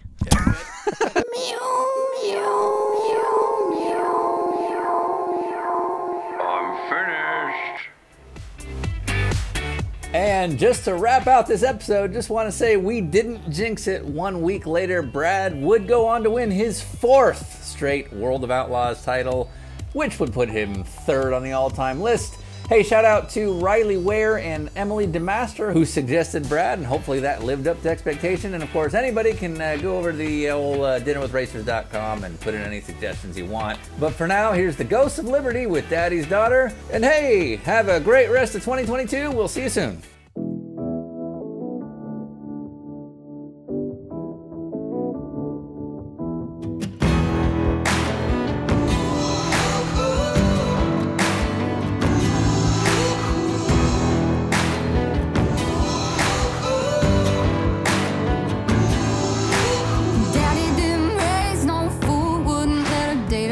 Till he taught her how to shoot.